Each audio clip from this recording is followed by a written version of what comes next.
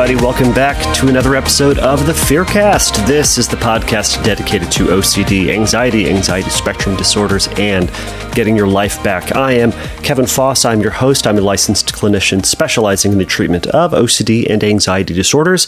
And thank you all for joining me for this episode today. Boy, this was a fun episode. So on this episode, I was joined by Dr. Claggett Woods, and I'll tell you a little bit about her in a moment. But for those of you who are new to the show, this is a question and answer based podcast where you, the listener, get to send me, the therapist, questions about OCD, anxiety, and anxiety disorders, and how you can work with it, how you can challenge it. Maybe you're a family member who wants to know more about it.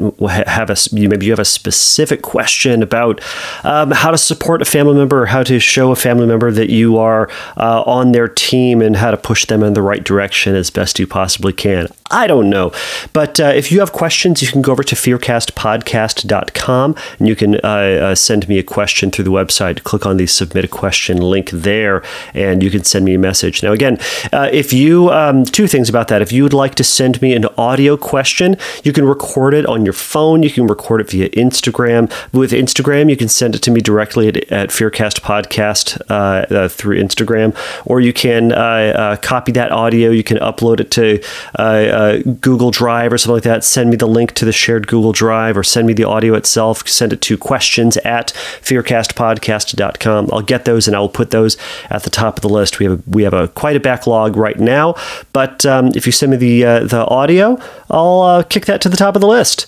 Also, if you have a success story that you would like to share, I would love to put those on a future episode. So you can go over to fearcastpodcast.com, and in the submit a question link, there's going to be a drop-down menu. You can select success story. Tell me what's been going on. Tell other listeners what happened for you, what worked, and what has success looked like for you in this process. We all want to know what it sounds like for you, and to show that recovery is indeed possible. So, all right. So a little bit about my guest, and then I've got a little bit to add just before we get into the interview. So, first, Dr. Claggett Woods is a clinical psychologist providing assessment and individualized treatment for adults with OCD and anxiety-related disorders.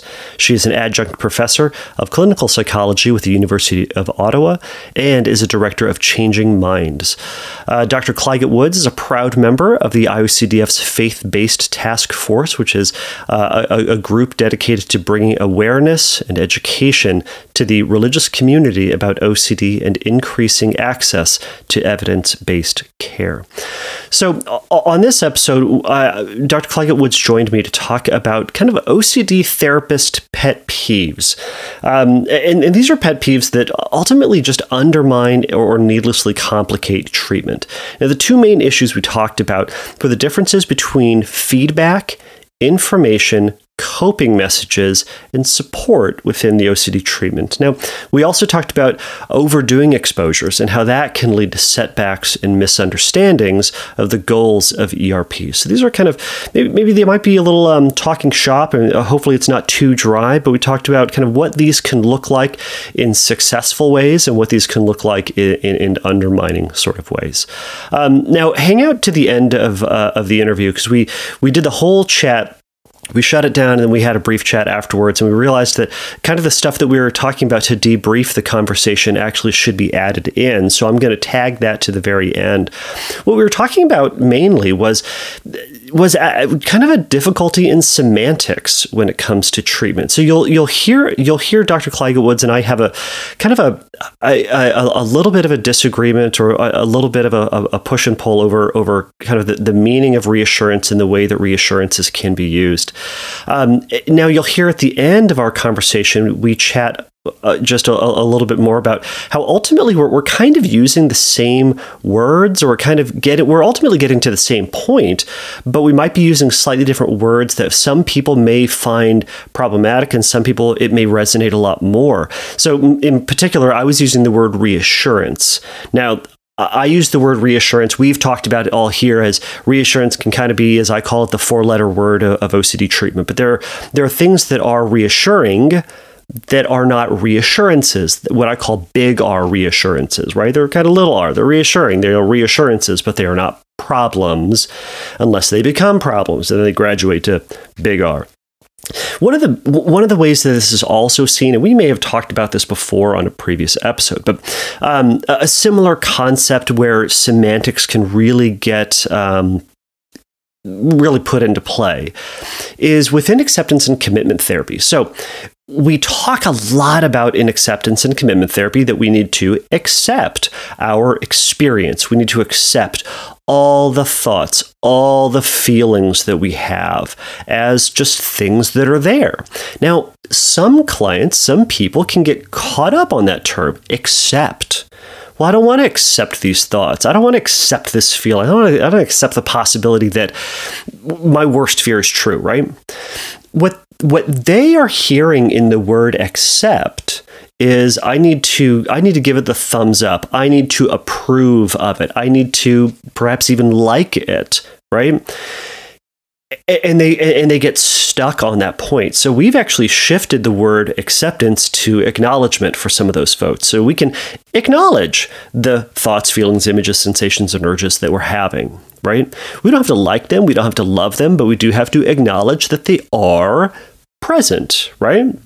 It's the same thing as accepting it as a reality of your present moment, not as the truth of the content, but we are accepting it as present. But we can accept, we can acknowledge. Ultimately, there are therapists out there, I am certain, who are going to jump down my throat about how, no, we need to use the word acceptance, or no, we need to reserve reassurances as a magical term for a specific reason. In the room, and I think this is going to be the case for a lot of therapists, I don't really care. I don't really care if I use the word acceptance or acknowledgement in that case. If that's the word, if my client in the room is going to get in a fight with me about the word acceptance, great, I'm not going to use it. If we want to call it armadillo, let's call it armadillo. I've done things similar in the past. It's how are we going to use this term for more functional use? What terms can we use to actually bring someone forward towards their fear, outside or past and or through avoidance, or through and away from compulsive behavior? Does that make sense? So we have a bit of a brief discussion about that at the very end. So feel free to hang out to hear that piece at the very end. So without further yammering on my part, here is my chat with Dr. Claggett Woods.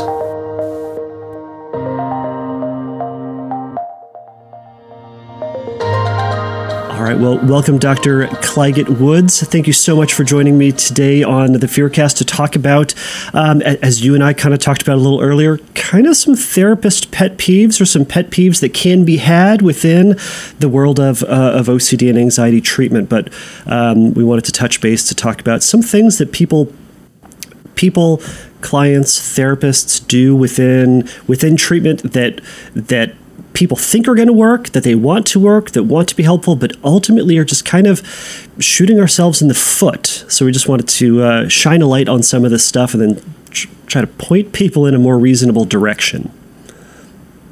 So thank you so much for joining me today. Sounds about right. Okay. So when you and I had spoken about this a little earlier, there was one thing in particular that really had jumped off the page for you, or was really on your mind. It was kind of in the world of reassurance. As you and I know, reassurance in the world of OCD is kind of a 4-letter word, but not all reassurance is the same. Not everything is reassurance, and not everything is bad reassurance. I'm curious. Yeah, go ahead. Basically, right? Like, I'm working with clients. I am working with other clinicians that are kind of developing their footing, particularly in treating OCD. And everyone is obviously like very cautious at not providing reassurance or not getting reassurance, right? Like, it's a major focus because we know that it is an important piece to cut out in treatment. However, what I often see happening is people are over attributing reassurance to things, right? So something something as basic as information that they didn't already have. It's like, oh, I don't know if I should give that to them because maybe that'll be reassuring, right? Or if somebody is, kind of saying to themselves some kind of coping thing, right? Like, this is hard, I can do this. Oh, shoot, that's reassurance. Or it's like I'm doing something for the first time, kind of really not sure how that went. Like, I think it was okay, but I'm looking for some feedback. Can't give you feedback. That's reassurance, right? Like, so it can get rather pervasively attributed to many things that are not actually reassurance. I mean, would it be helpful to talk about what specifically is, or what is wrong with reassurance? Why would we not want to give reassurance to somebody who's asking for reassurance? I mean, in OCD or even like the anxiety disorders more broadly, it's an attempt to find 100% certainty where it doesn't actually exist, right? There is very little that we can be, if anything, that we can be 100% certain about, but that is what the mind is demanding within OCD or other anxiety-related disorders. And so reassurance undermines the treatment in terms of our goal is to tolerate uncertainty, right? To allow ourselves to feel uncertain, whereas reassurance undermines that goal, right? Keeps us kind of stuck in the expectation, the belief, the goal that we can be 100% certain about something. So that's why we avoid it, right? To help people learn to tolerate uncertainty and acknowledge that certainty doesn't actually exist. Right? Kevin, you married? I am. Yeah. Is your wife alive right now? I spoke with her about 5 seconds before I came in to talk to you, so I assume yes. Yeah, but that's not my question. My question is she alive right now? I don't know. Right? Like, you've got a reasonable, it's like, yeah, probably, but I guess I don't know for sure unless I've got my eyes on her. Mm-hmm. Right. So that's kind of, in not giving people reassurance, again, we are helping them to learn and come to terms with the fact that you can't be 100% certain about anything. Right. I think it's an important thing. It's hard to do, especially when we see someone who's in pain, we see someone who's struggling, and gosh, it just seems like, that's what we do as people. Right? Why wouldn't we give someone information? Why wouldn't we give someone that sense of confidence or certainty if it would just be so easy? I'm playing devil's advocate here. I don't know if you can tell. I feel like you already know the answer to this, Kevin. Yes. And I'm going to you said the word information. We're going to come back around to that. Ooh, okay. But in terms of why you wouldn't give reassurance, again, right, like it fosters a belief in 100% certainty that is not actually possible. It is time limited, right? When you get reassurance, feels good for a minute, maybe an hour, and then you need more again. And then you need more, and it builds and builds and builds and grows. So for these reasons, right, this is why therapists and clients alike are massively focused on making sure that they don't give or try to get reassurance, right? It becomes a very important, as important as any other ritual prevention. But reassurance is one that people very much latch onto. And it's like, I've got to make sure I never give this, or I've got to make sure I don't get it. Mm-hmm. So you identified some real specific, at least here you identified 4 specific and possibly different things: feedback, information, coping messages, and support. Right. Because as you were saying a second ago, it's like, how could you deny somebody something that would make them feel better? Mm-hmm. When I tell my folks, like, there is a difference between emotional support and a reassurance that something is certain that we actually have no idea about. Right? Like, I can be sitting with you and seeing like, hey, I see that you're in a lot of pain right now, right? Like, how can I help? Mm-hmm. And that is different than sitting with the person and saying, no, of course you didn't offend anyone, or no, of course nothing bad is going to happen, because we don't actually know the answers to those questions ever. But I can sit with you and say, hey, I see that you're in pain. I'm here for you. So yeah, and there's a vast difference between those two things as well, right? One is saying, how can I emotionally support you, emotionally encourage you, but not tell you that everything's all right? I think sometimes we as humans see that as being the same thing, right? I'm going to give you that reassurance. You'll go, okay, I feel better. And we think that's supporting. But within the world of OCD, the rules are a little bit different. And support can be acknowledging that the emotional component. I mean, listen, I tell a lot of the families that I work with who are trying to support and encourage their loved one going through treatment. When we support them, it can be acknowledge the emotional discomfort they're in, acknowledge the struggle that they're going through, acknowledge the pain that they have. But we don't need to validate the fear unto itself or to rescue them from that feeling. But to say, yeah, it does suck. Oh, it sucks so hard. But we're getting through it, in a sense. And I mean, that is, again, like whether you have OCD or whether you're just, a human, basically it's learning that you can be supportive without being reassuring. And people even get tripped up on that, right? Like, so I was talking to one of my clients, and again, somebody who is so dedicated to his recovery, right? He has gone through his course of treatment, done very well, is in the relapse prevention phase, and is very, kind of concerned that even a little bit of reassurance is going to send him spiraling back down. And so, it's like he and I are having a conversation, and he's like, oh, working really hard on not getting reassurance. And, it's like, I think I slipped up last night. And I'm like, okay, what happened? And he's like, well, I was talking to my wife about thoughts that I've been having trouble with. And, she's providing me encouragement to face them.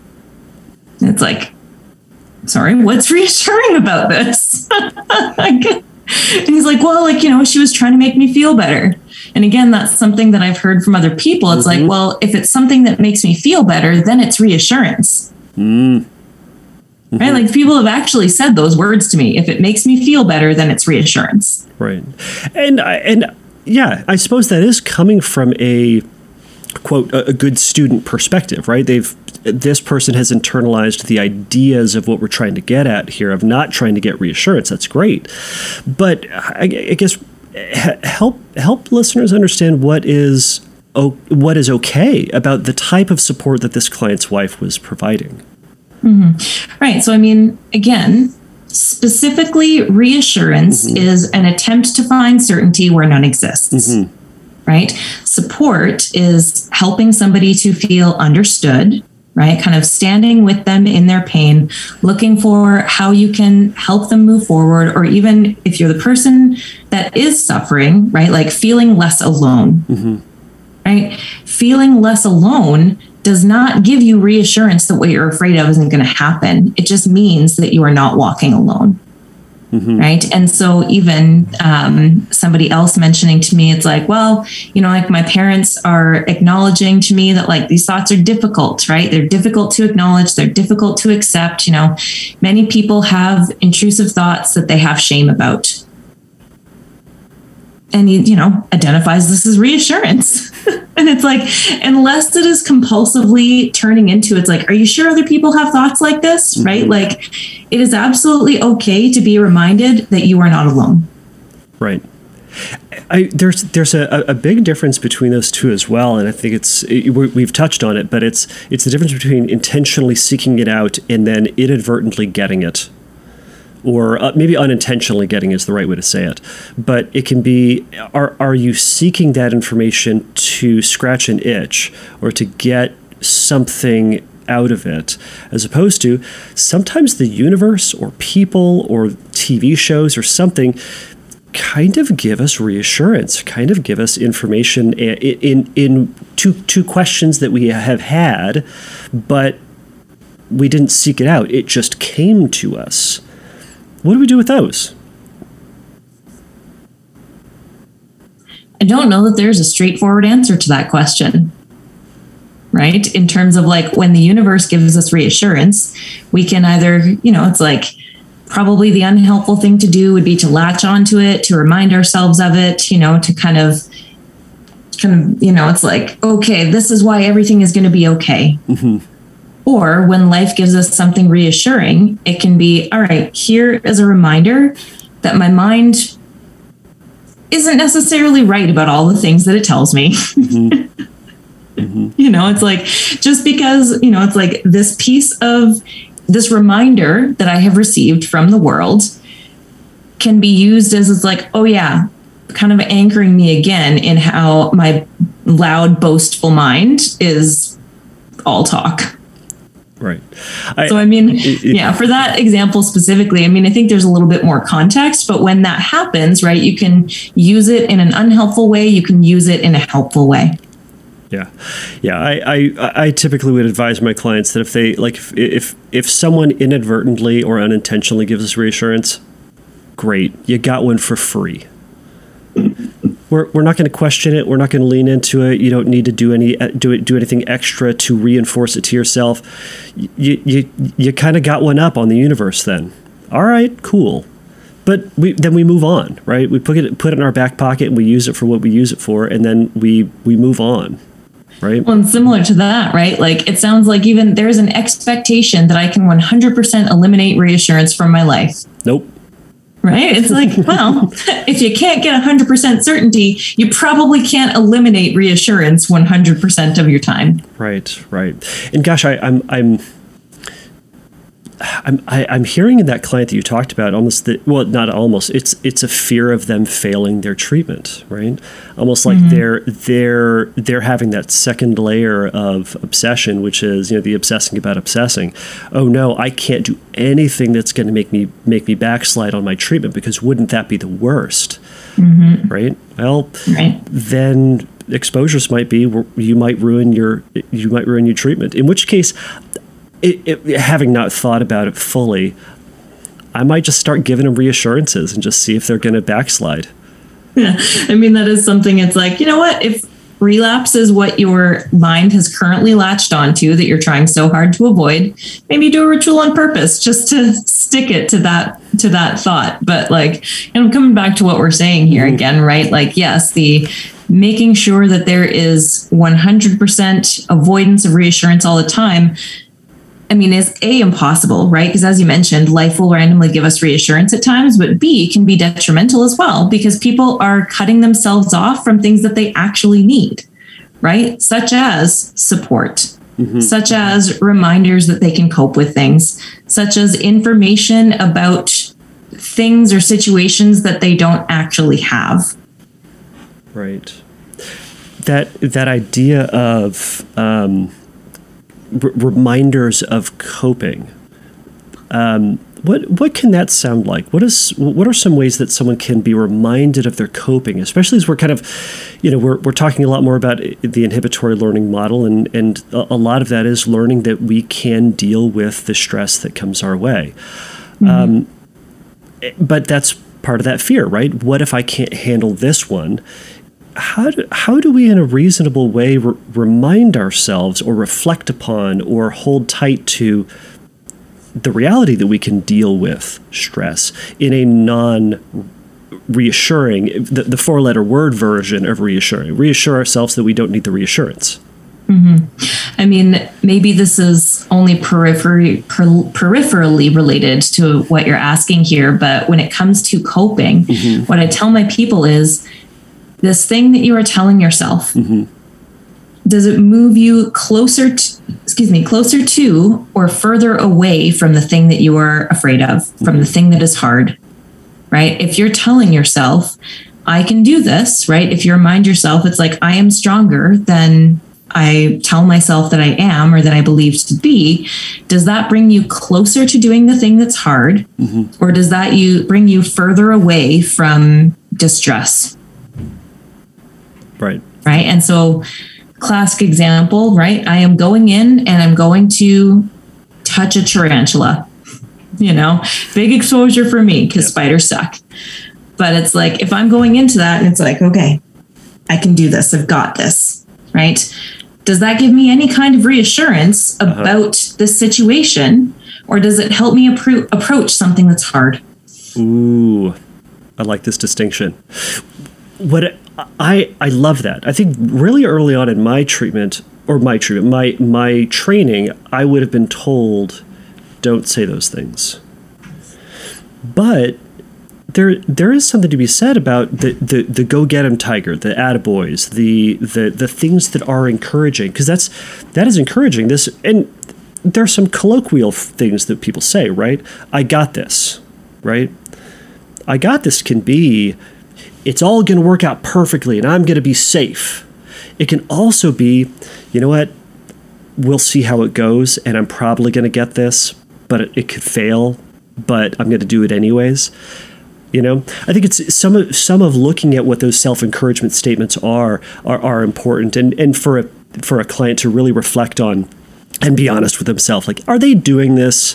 Which attaboy is it, right? Or which I got this? Exactly. It's like, what is the function? Yes. What is the function of what you are telling yourself right now? Is it to get closer to motivate yourself to do something hard, to get closer to taking a step further on where, you know, towards where you want to be? Or is it again, it's like kind of either bully yourself or white knuckle yourself or convince yourself that nothing bad is going to happen, right? Like, what is the function of what you are saying? Right. And yeah. So I think we're getting at here is being honest with yourself about what you're trying to get at with that statement. But yeah, statements like that can be great. I got this. Yeah, I mean, you got this. Yeah, right. Like, and whether it's something, you know, like reminding yourself, it's like, I can do this. I can do hard things. You know, it's like that old classic, you know, like bravery is not the absence of fear. Whatever is kind of your anchor to help move you towards something, or whether it is the Rocky theme song, right? The motivating thing that moves you towards the hard thing, right? That has nothing to do with reassurance. Right. The big R 4-letter word version of reassurance. I mean, is there another definition of reassurance? I think I kind of view the difference between like the big R reassurances and little r, kind of in there are things that are reassurances, big R, that are the things that we ought not to be doing in OCD land. But then there are things that are reassurances that are things that are reassuring, right? That are, and maybe I'm using that word a little loosely, but reassuring in terms of things that skills that we have, skills that we know that we're going to be able to do. Things like, you know, anxiety is going to spike and it's going to suck and it's going to hurt and it's eventually going to come down. That can be reassuring, but it's not a reassurance that everything is going to turn out okay. Because we all know that anxiety will eventually come down, and that can be one of those things that gets us one step closer. Now, these reassurances, little r reassurances, can be a sticking point from person to person. I see that knowing smile. You've got a smirky smirk happening. Go ahead. I've got two things. Those little R's can become big R's. Absolutely. Right. And I think probably what you are describing is these kind of like things that we know. I would probably just more describe as it's like information that I know to be true that I am learning. Yes. Right. That I am learning on an emotional level. It's like logically, yes, I know that distress cannot stay perpetually high. I don't really emotionally believe that yet, but I am learning that through my experience. Right. And that's the stuff. And again, what's that? And that's the stuff that we hang our hat on as we step into the fire. Yeah. And again, like I come back to the information is not reassurance in that, again, like particularly in the developing clinicians, right? It's like, let's say we have somebody that has sexual obsessions, for example, right? And it's like, well, I don't really want to tell them about how arousal works because, you know, that can be reassuring. And it's like, no, that is actually important for someone to know about how arousal works in the body, right? Why you might misinterpret anxiety as arousal. Again, any information can be used as reassurance. However, does that mean that we don't give people information? Right. And I have heard it called, and I will refer to them as one and done reassurances. And I suppose what we're kind of talking about is like one and done information, right? You can tell this person something once, but once they keep asking the question, well, now it turns into a reassurance very quickly. Yeah, yes. Exactly. When I'm in session, I tell people explicitly, it's like, I'm going to tell you this one time. If you ask me again, I'm going to be like, I don't know. What do you think? Yeah. But that's the whole point of it, right? We can give someone a little bit of reassurances. And I think in treatment land, to this exact point, there will be more reassurances on the front end of treatment than as you continue to go on. There ought to be. For folks who are not working with a OCD therapist, they may get some reassurances, as you're referring to, at the front end of things about what treatment is, what arousal is, what is and is not safe. But then that is very quickly going to taper off, whereas they may be working with someone who's not an OCD therapist, who's going to continually go over that information. And that, yes, go ahead. No, I was going to say, but see, this is where I would correct what you're saying. Okay. In that, it's like those early sessions, you're saying it's like you're getting some reassurances. And it's like, no, I would say those early sessions, you're getting information. Okay. Right? It's like you're getting information about the natural course of emotions, right? How emotions peak and then they fall. Mm-hmm. You're getting information about how, like OCD is the maintenance cycle, right? How that cycle works. You are getting information potentially, again, like about how the misattribution of arousal, right? Anxiety misinterpreted as arousal. But those, I don't call that reassurance because it's not repetitive. It's information that the person didn't have before. That, is being provided to them for the first time. So this is what I'm saying. It's like, this is different than reassurance. Even in an example that I heard recently, somebody had a client who was transitioning to residential. And this client asked, should I bleach my toothbrush before I go? And the clinician kind of reached out because she was like, well, I don't know. Like, I don't want to provide them reassurance, but that this is objectively dangerous. Should I tell this person that it's dangerous? And it's like, yes, absolutely. Because communicating the information that something is dangerous is not reassurance. It is telling them not to do something dangerous, right? That is information. Right. So that falls along with that one and done, perhaps. Right. In that example, it's like, I'm going to tell you, it's like, no, bleaching your toothbrush is a terrible idea. I'm not telling you that, it's like, well, if you bleach your toothbrush, you're going to die. Or if you don't bleach your toothbrush, that means the contamination that you're afraid of is safe. I'm just saying this is a dangerous thing that I advise you not to do. Right. So how would you guide perhaps family members in that situation? If a client is asked or a loved one is asking their family and friends questions like that, what can they do? What can they say that is going to be helpful? Do you mean like a dangerous question, or what kind of question are you thinking? Maybe this exact question or a similar question. Yeah, because if the family member, like if the client is asking your family member, like, should I bleach my toothbrush? Is there anything wrong with family saying that's a terrible idea? Are you asking me that question? I am. Is there anything wrong with family coming out and saying that's a terrible idea? I could come up with a scenario in which that would be a bad idea. One, they've asked that question before. They've asked a very, very, very similar question. They constantly are asking about bleaching. Two, in a sense that if they are, I had a good second one and it's gone out of my head. But to your first point too, right? Like, sorry, that is a very different scenario than I was imagining, which is just like, I'm about to go do this. Just checking, it's like, do you think this is a good idea? Right. And it's like, no, it's not, which is very different kind of from what you just described here of, it's like something I'm asking repetitively, some kind of, gain. I don't know exactly what the gain would be for asking that kind of question, but it's, again, what is the function of asking the question? In my mind, it was, kind of like confirming that I should bleach my toothbrush. Right. But in your example, it sounds like there was a different function. Right. There may be a compulsive function, but yeah, to that end, it's still, yes, things like these are dangerous. You ought not to do those things. And I think it comes down to, again, are we trying to get them closer to taking risks and moving forward with their life, or is this thing that's just confirming that feared story over and over again and saying that thought is worth paying attention to? I would ultimately say no. So I guess we've touched on feedback, information, coping messages, and support. Is there anything else that you'd want to add to those or expand on? I don't think we've touched on feedback. Okay.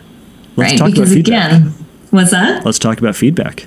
Yeah, right? Like, okay, after you and I have this conversation, right? and I say, hey, like, how do you think that went? You know, I've never done a podcast with you before. I mentioned it's like I have done one podcast previously, but that was with a close colleague. You know, so after we are done this podcast and I say, hey, how do you think that went? You could tell me, terrible. Caitlin. No, you could say, Caitlin, I'm not going to give you reassurance. Right? Or you could say, you could give me some concrete feedback about, you know, either how you think it went from your perspective or a way that I might be able to improve in the future. Right? Like, again, reassurance gets repetitive. But in terms of feedback, like I'm doing something I've never done before. Right. And so it is not a reassurance driven process to get feedback after having done something new. Right. That first time. The first time. Yeah. Right. Yeah. Right. It's like, yes, I am teaching a class at the University of Ottawa right now. And after my first class, you know, kind of saying, it's like, hey, how do you guys think this went? You know, after my first ever class, heck, after my first course, you know, there's the evaluation at the end of the year where the students give you feedback on how they think you did. And for the record, you're not necessarily getting a bunch of reassuring things. Because again, reassurance is also asking a question, looking for a particular answer. Right. And when you're asking for feedback, you're not looking for a particular answer. You're just looking for feedback. Open to all bits of information. Exactly. So again, it's like, what is the function?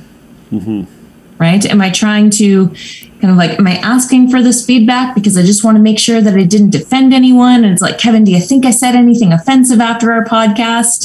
You know, it's like, yeah, okay, I don't really see the utility in answering that question, Caitlin. And again, like, okay, never done this before. How do you think it went? And again, I'm not looking for a specific answer. Maybe I'm hoping that you'll say it was awesome, but I'm open to any and all feedback that you would provide. Right. Right. And feedback is certainly necessary, especially for going back to inhibitory learning. That's kind of what we're doing. We're looking at the feedback of what our experiment was and then seeing what worked, what didn't, and then how we can use that as a springboard into expanding on that, into whatever the next exposure is going to be. But yeah, we reflect on that feedback. But I think there's also that, back to that client example you gave. Who's not that? But if you were to give feedback, some of that might unintentionally be reassuring, even though you might not have said to yourself, I'm going to give this person reassurance. It might have just the way you said it, what you said might have just come out that way. Great. You got one up on me this time. You won. I slipped. Oops. But we move on. But even then, like, maybe it's reassuring. Maybe it's just comforting. Right? Maybe it's comforting to hear that something went well. I would say that it becomes reassuring when you pursue it more than once. You keep leaning into it. Right. Okay. So, anything else you would like to add to this? I mean, there's something hanging on my mind that I'll probably remember in like 15 seconds when we start talking about something else. But I mean, just in terms of emphasizing, yes. Again, like not everything is reassurance. And by treating everything as though it is reassurance, you're actually denying yourself from some very important things. Okay. Right? You're denying yourself from getting support. You are denying yourself maybe from feeling less alone. You are denying yourself from learning the things that are important to know as you progress on this path. So in a sense, being open to making a mistake. Heck, even that, right? Because what are we... I remember it was about expectancy viation. That might have been about 20 seconds. Yeah. It was about that time frame, right? Like I was spot on. I'll go back and check the tape. But now I forget what I was just in the middle of saying. All right. It'll come back. I promise. Yeah. But anyway, okay. So going back to the inhibitory learning piece. Yes. With inhibitory learning, we have a large focus on expectancy violation, right? What did you predict would happen? What actually happened? And I remember earlier on in my training, I got fearful, and it's like, well, if I'm pointing that out, that's reassurance that nothing bad happened. Mm-hmm. Right? So again, there is a difference there. One can become compulsive if I'm reminding myself of that over and over again. However, the point of exposure is to learn something. Mm-hmm. Right? The point of exposure is to learn that whatever I am afraid of is not actually as likely as my mind says that it is. The point of learning in an exposure is that, you know, that distress is not perpetual. It does come down all by itself. Mm-hmm. The learning is I can cope with the situation, you know, even if that distress doesn't change, even if something bad does happen, I can cope with it. Right? Like exposure is all about learning. And it is not reassuring to learn and receive the information that, what I predicted didn't pan out. Weird. Right. And that's within that, to take that even one step further. Yeah, it didn't happen. It doesn't mean that it'll never happen, but it really pokes holes in the thought that it's likely to happen or a certainty that it'll happen. Exactly. In the words of the great John Hirschfield, who spoke on this once, it is learning the difference between probability and possibility. Mm-hmm. Right. Anything is possible. Mm-hmm. And through our treatment, we are learning more what is probable. Right. You know, to tolerate the possible and aligning what we do with what is probable. Mm-hmm. Right. Right. But, you know, the human brain sucks at statistics. I mean, tell that to the University of Waterloo students who a large portion of them specialize in math. I will.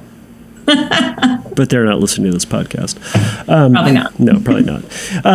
But yeah, there's I have a whole episode talking about how our human brain sucks at just understanding statistics. One of my favorite questions to ask clients is like, all right, let's say you get into a car accident. Like, what's the likelihood that you're going to get into, like, this bad thing's going to happen? They're like 1%, right? Like 1%'s a lot. If you do that, if it's a 1% chance of getting into a car accident, that means you get into 3.5 car accidents a year. But you're not, probably. Things are unlikely. Even if we think it's a small number, it's likely a smaller number than we even think. But again, we have dumb brains. I'm not a statistician, but one thing that I do know, right? Like, so if we took gambling, for example, let's say it's like a 1 in 52 chance that you land on a number. Uh-huh. It's a 1 in 52 chance every single time. Mm-hmm. Those stats do not compound upon each other, right? So if you do it 52 times, like, you're not going to land on it a certain number of times, whatever the stat is, because it is 1 in 52 every single time, right? So that's the reason that if you drive, 400 times a year, you're not getting into 4 accidents, because every time you drive, it is a 1% chance. Mm-hmm. And those chances do not compound upon each other. So it's even far less than my dumb number. Oh, yeah. Ugh. Again, I defer to the University of Waterloo grads. Well, if they want to call in and they want to talk about statistics of dying in a car wreck, I'm more than happy to have them on. So, I'll reach out. I got someone. All right. So I just wanted to briefly, unless there's something else that you wanted to touch on within feedback, information, coping, and support. No, I mean, I think all of the important points have been hit, right? These things are different than reassurance. These things are important. Mm-hmm. Right. And again, there is also flexibility and importance in learning that, like, mistakes happen sometimes. Right. Okay, yeah, maybe it turns out the function of that question was reassurance. What can I learn from this? Mm-hmm. Right. This is not a catastrophe that leads me to relapse. This is, okay, what can I learn here? Right. And we can just keep on going through it. Mm-hmm. Just keep dealing with it. We know a little bit more from that experience than we did before then. Right. So kind of related to this, and we'll just kind of touch on this, but this is another pet peeve that I think some therapists have seen. I'm sure you've seen with some of your clients. I've certainly seen with some of my clients. And it's the idea of overdoing exposures. Of doing exposures that not as assigned, not that we've discussed, but saying, all right, well, we're going to do this exposure, but you know what? Because I want to get better, and I want to get better right now, I'm going to do the most intense, crazy, ridiculous version of that exposure. And first off, have you seen clients do this or have this mindset? Oh, of course, right? Whether it's like, I am going to just like barrel through and get fast as quick as possible, or I'm going to do all of my exposures perfectly to make sure that I can get better as quickly as possible. Right. Now, one of my clients in particular who did this, they were open about this. They knew that they were doing this. They called them compulsion exposures, otherwise known as composures. I think that word means something different, but carry on. It sure does. But it doesn't matter in this situation. The whole point is that they would say, we'd be going up the hierarchy and talking about certain things, and I'd say, well, we're going to focus on this. Well, what if I do this? And it was their way of proving to themselves that they can do it. Because if they can do this higher level one, well, they certainly can do this lower level one, right? But ultimately, they never got around to doing that lower level one, and that was where they got stuck every single time. So while they were trying to get better faster, they ultimately were just shooting themselves in the foot because they were doing a compulsion. They were giving themselves reassurance that they're going to be okay and they're going to be fine, when ultimately they weren't actually facing that fear in the moment. Mm-hmm. Right. I guess, do you have any examples from any of the clients that you've had in which they've done this? I mean, definitely the one that immediately pops up to mind is after he had a very successful course of treatment again, he's like, I have to make sure I do an exposure every single day, because if I don't do an exposure every single day, then I'm going to relapse. Mm-hmm. Right. So again, kind of the doing exposures perfectly in the service of trying to avoid a particular fear. Right. Right. Or also people talking about it's like, well, I'll do this exposure, but this exposure is not big enough, just kind of like what you were saying before. It's like this exposure is going to be a waste because it's not big enough. Right. And that's, again, it's shooting ourselves in the foot, because it's saying you're still avoiding this one exposure when we can kind of take exposures as they come, especially if we're doing kind of a more bouncing around free-form hierarchy, where it's just a list of things as opposed to the trajectory of the exposures, where we're just going to pick one. And that's the one we're going to do today, regardless of if it's giant or if it's tiny. We're going to face it, because that's kind of how life gives us exposures, the natural exposures, right? As I've said, like, our anxiety doesn't care that it's, on the first of the month, we get low-level exposures. But once it gets towards like 28, 29, 30, like those are the severe ones, but it resets right back at the top of the month. Like, whew, good, right? Life does not progress in a hierarchy, so why should treatment?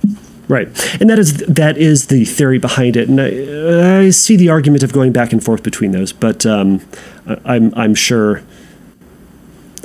people will disagree, but that's fine. I don't care.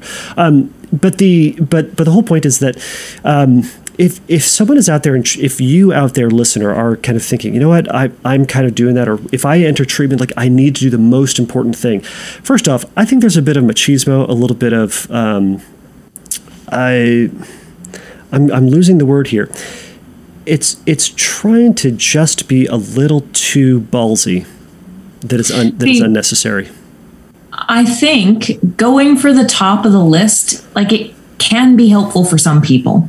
Ooh. If I take my spider example for a second, it's like, you know what? And, back, I did look at some pictures and I was like, what's really going to move me forward though is like having one touch my skin, so as much as that was a bigger exposure, I could have done other things along the way. It's like, I know the value in doing this thing, or even just like going to the pet store and looking at a tarantula. That can work very well for some people, but it can also very much not, right? Because when you are going to that big exposure, there's so many other things to consider, right? Like, are you actually allowing all of the feelings to show up? Mm-hmm. Are you opening up to those feelings with willingness, right? Are you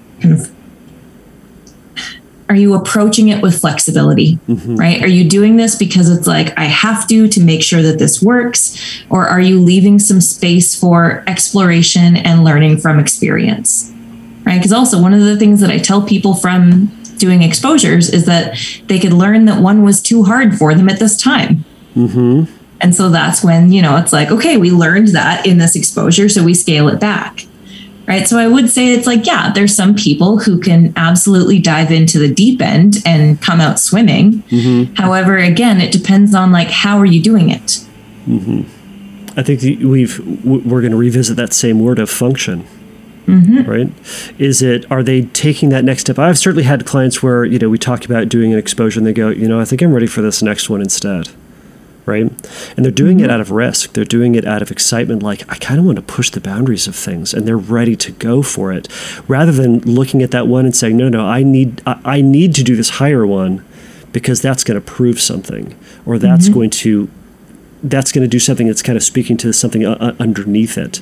Right. Because that's going to get me better as fast as possible. Right. But then in the as fast as possible model, they're like white knuckling their way through it, which is counterproductive to recovery, right? Recovery comes from willingness. Heck, we have the data to support this. And so when it's like, I have to do this exposure because I have to get better as quickly as possible, then that's contraindicated, right? Because you're not doing it in the therapeutic way that comes with recovery. Right. I've certainly also heard these stories of, have I seen these stories? I've certainly heard this. I'll just go with that, where someone goes, all right, I'm starting treatment. I want to do the highest thing right now, the biggest thing, right?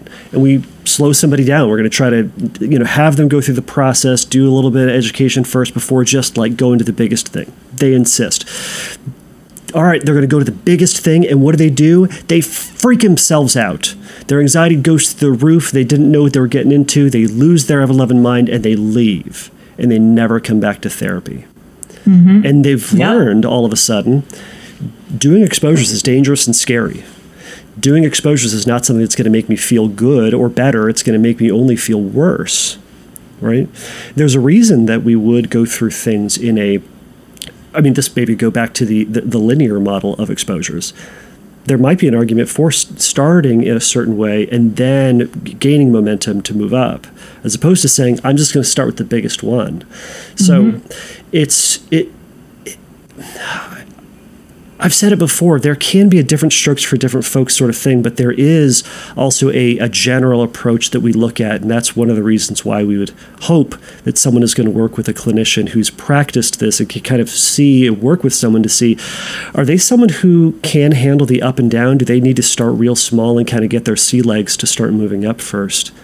The metric that I use is like what is challenging and manageable. Right? Like, what is challenging enough that gets you activated, gets you into contact with that fear, with the urge to do a compulsion, and then is manageable in the sense that you are willing to feel what shows up and willing to resist those compulsions. Right. Kind of like, especially at the beginning of treatment, identifying that sweet spot, because I want you to walk out with a sense of accomplishment. Right? Maybe after you got a few of those under your belt, and if you really go for it, and again, like, oh, that was too hard. Okay, what did we learn from the fact that this was too hard? And then we scale it back. Right. But also, as you're talking, right, and another client came to mind who came into our intensive outpatient program, was like super gung-ho, went through all of his highest exposures within 2 weeks, doing super well, discharged, like back to the function that he wanted, looked like a pretty awesome success story, right? Came back to me after a relapse. And I said, what happened? Like, you're in that program for such a short time. You made all these amazing gains. And he's like, what happened is that I wasn't feeling anything while I was doing it. I was just rushing through. I was doing it. I wasn't feeling anything. Right. So then, yes, it's like, I remember us as staff being like, we got to slow him down, right? Like, we got to make sure that he's actually like coming into contact with what he's afraid of. But even then, he managed to dupe us, kind of show us that he was feeling rather than actually feeling. Right. And he realized after the fact that that was actually his downfall. He didn't dupe you. He duped himself. Both, probably, right? Because it's like, he didn't dupe me to the extent that I wasn't telling my other kind of my fellow clinicians to be like, we got to keep an eye on him to make sure that he's feeling, right? But again, it's kind of like he showed us what he knew we wanted to see. But at the same time, like you said, he was duping himself, right? Telling himself that he was feeling, but not actually doing the feeling.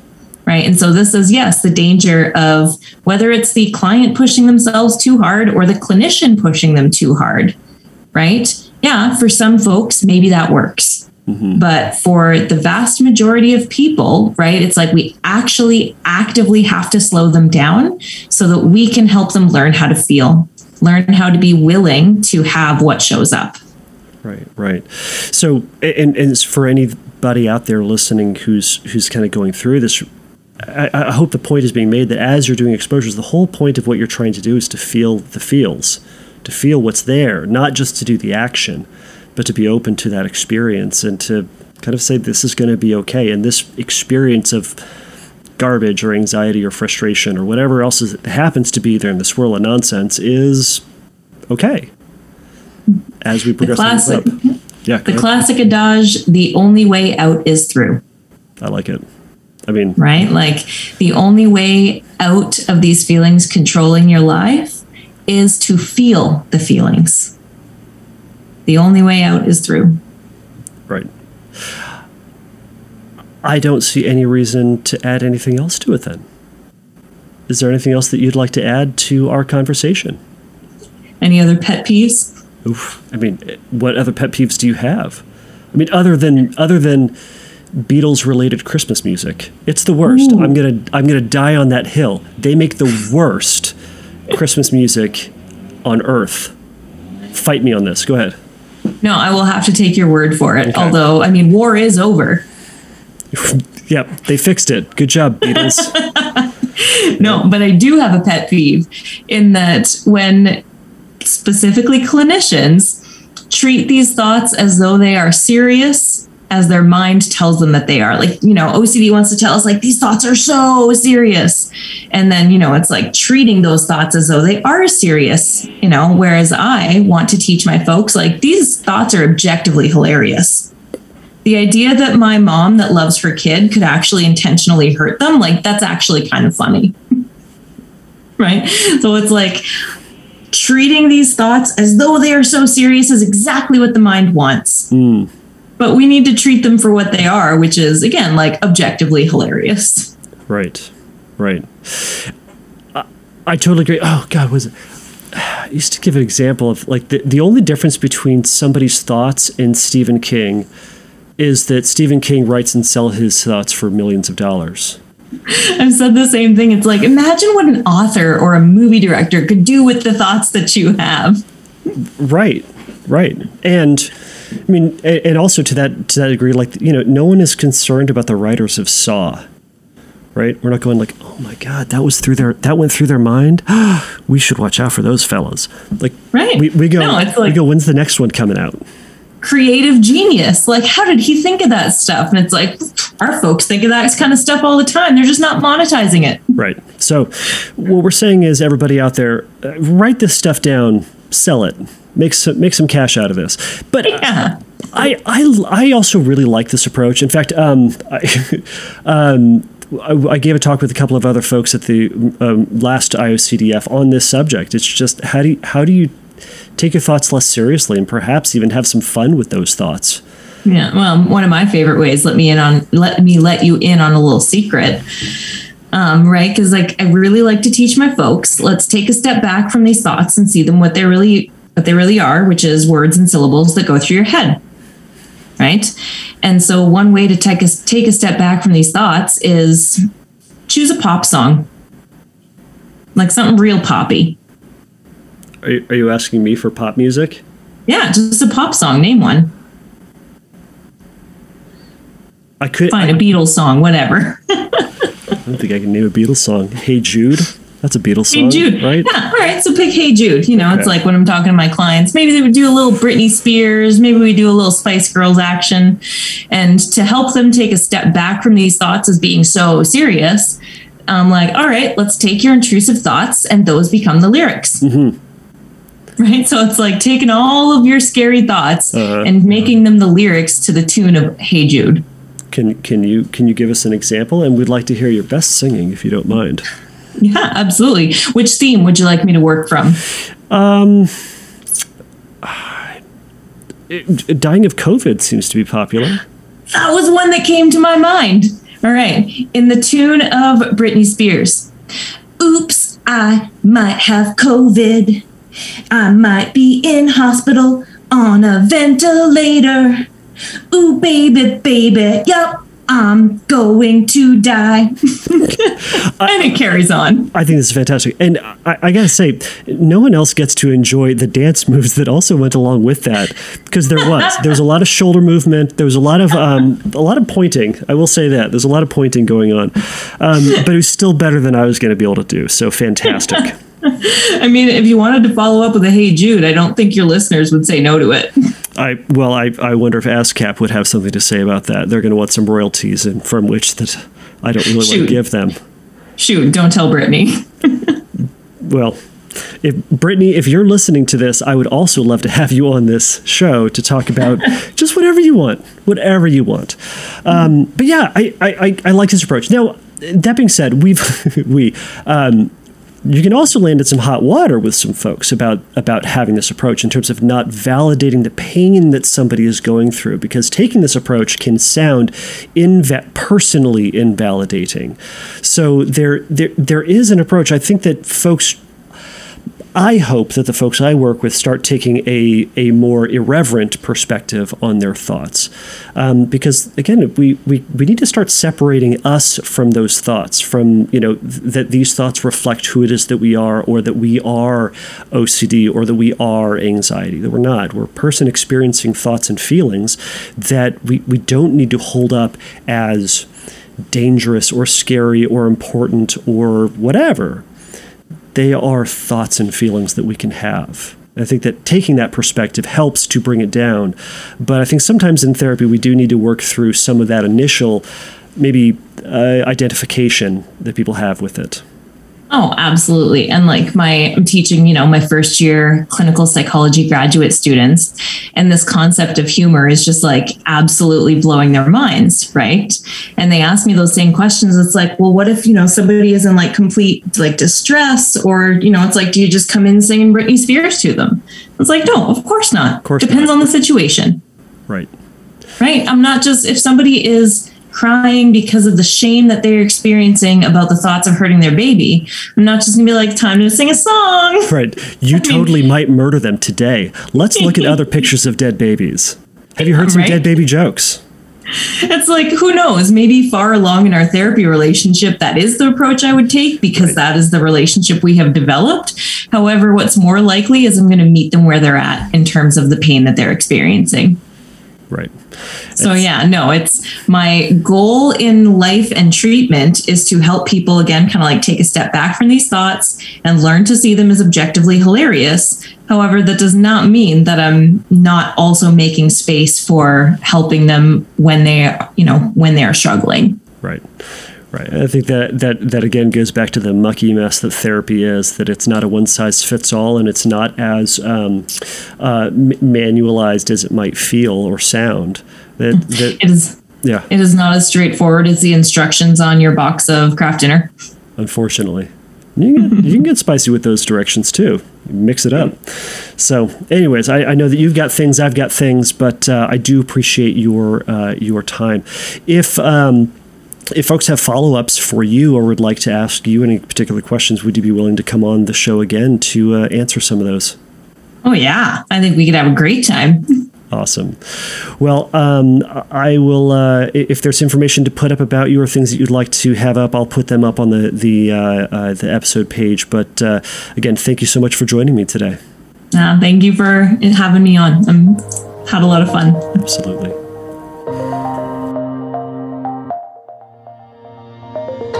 So, how'd it go?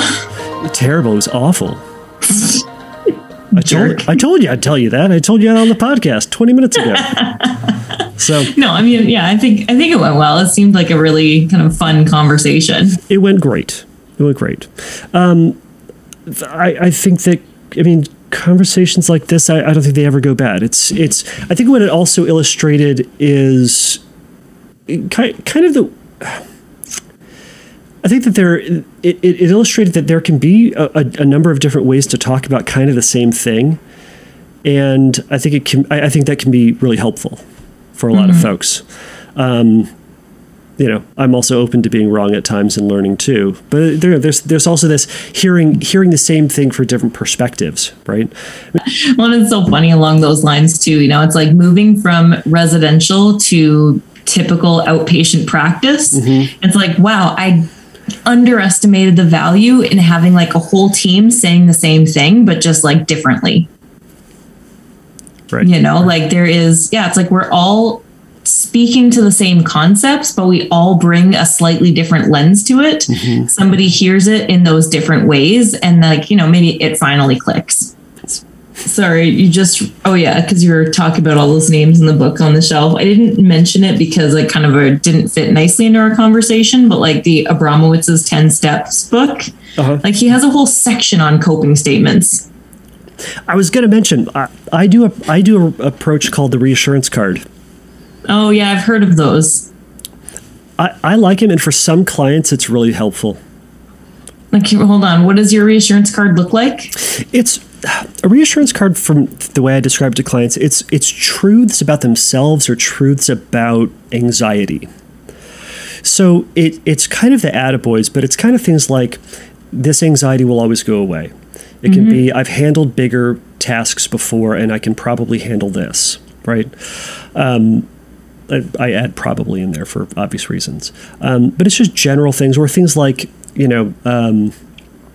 like if worse comes to, if worse comes to worse, you can always have a Xanax, or like depending on what the client issue is. But basically to say, I'm overwhelmed. I just need a reminder that I can do this. And see, there's the language piece again, right? Because I would not use the word reassurance there. I'd call it a coping card. Right. And there's no reassurance that, like this thing that I am uncertain about is 100% certain, right? Rather, it is, these statements are helping me move towards the hard thing. Yeah. And so I think, again, it's just this like overuse, blanketed use of the word reassurance for things that are actually different. Right. And you're probably right. I mean, even when I say reassurance, the only reason I call him reassurance card is because that's how I heard it. Mm-hmm. Someone taught it to me, calling it reassurance card, and old habits die hard, right?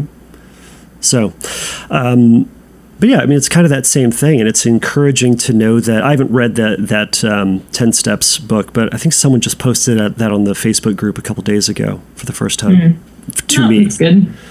So, it's on the shelf. Side note, though, if you can splice in that thing on like the reassurance cards, I think you totally should, because that was like an awesome little snippet. Fair enough. I can do that. So yeah, I don't know what kind of wizardry you can command. I'll see what I can do to make it sound reasonable, but I'll try to tie that in. So, anyways, well, I will release you back to the wild. I know you've got things, but I do appreciate all your. All right, everybody, thank you so much for making it through that episode and the little tag at the very end. So if you have questions about this conversation, or there are things that you want to add, or you have disagreements with something that we had said, go over to fearcastpodcast.com and you can message me that question or that point over there. I certainly want to hear about it. Also, as you heard in the episode, Dr. Plunkett Woods said that she was happy to join us for future episodes. So if you have a specific question for her about something that she had said or alluded to or talked about, she'd be more than happy to jump on. So go over to fearcastpodcast.com and send me that message or request over there. So everybody, please remember that the Fearcast is not a substitute for psychotherapy. If you have questions about treatment, you can go over to, or if you have questions or need a little bit of help in your treatment, go over to fearcastpodcast.com, go to the Find Help link there, and there's going to be some information that might point you in the right direction. So until next time, everybody, take a risk, challenge yourself, and don't take your brain too seriously. Bye.